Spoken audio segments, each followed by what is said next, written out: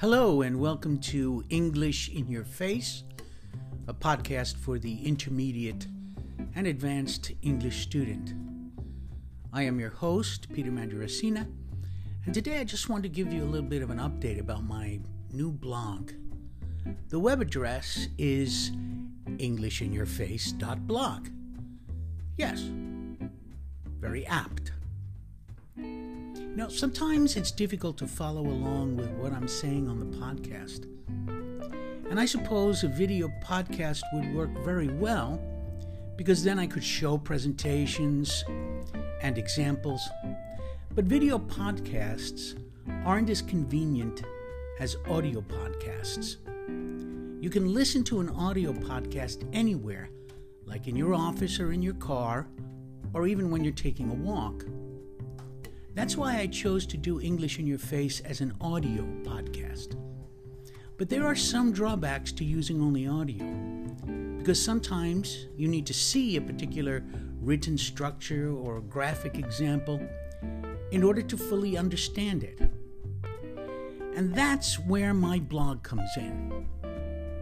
The English in Your Face blog will have the transcript of the podcast, and we'll also have the podcast episode embedded in the blog post for you to listen to as you read along.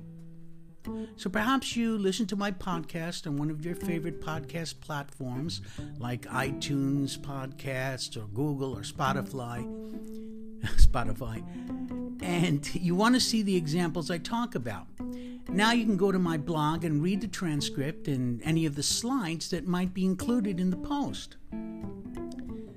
The blog is a wonderful companion to my site, petermandrasina.com, which contains all of my videos and presentations. My website can also help when you listen to a podcast.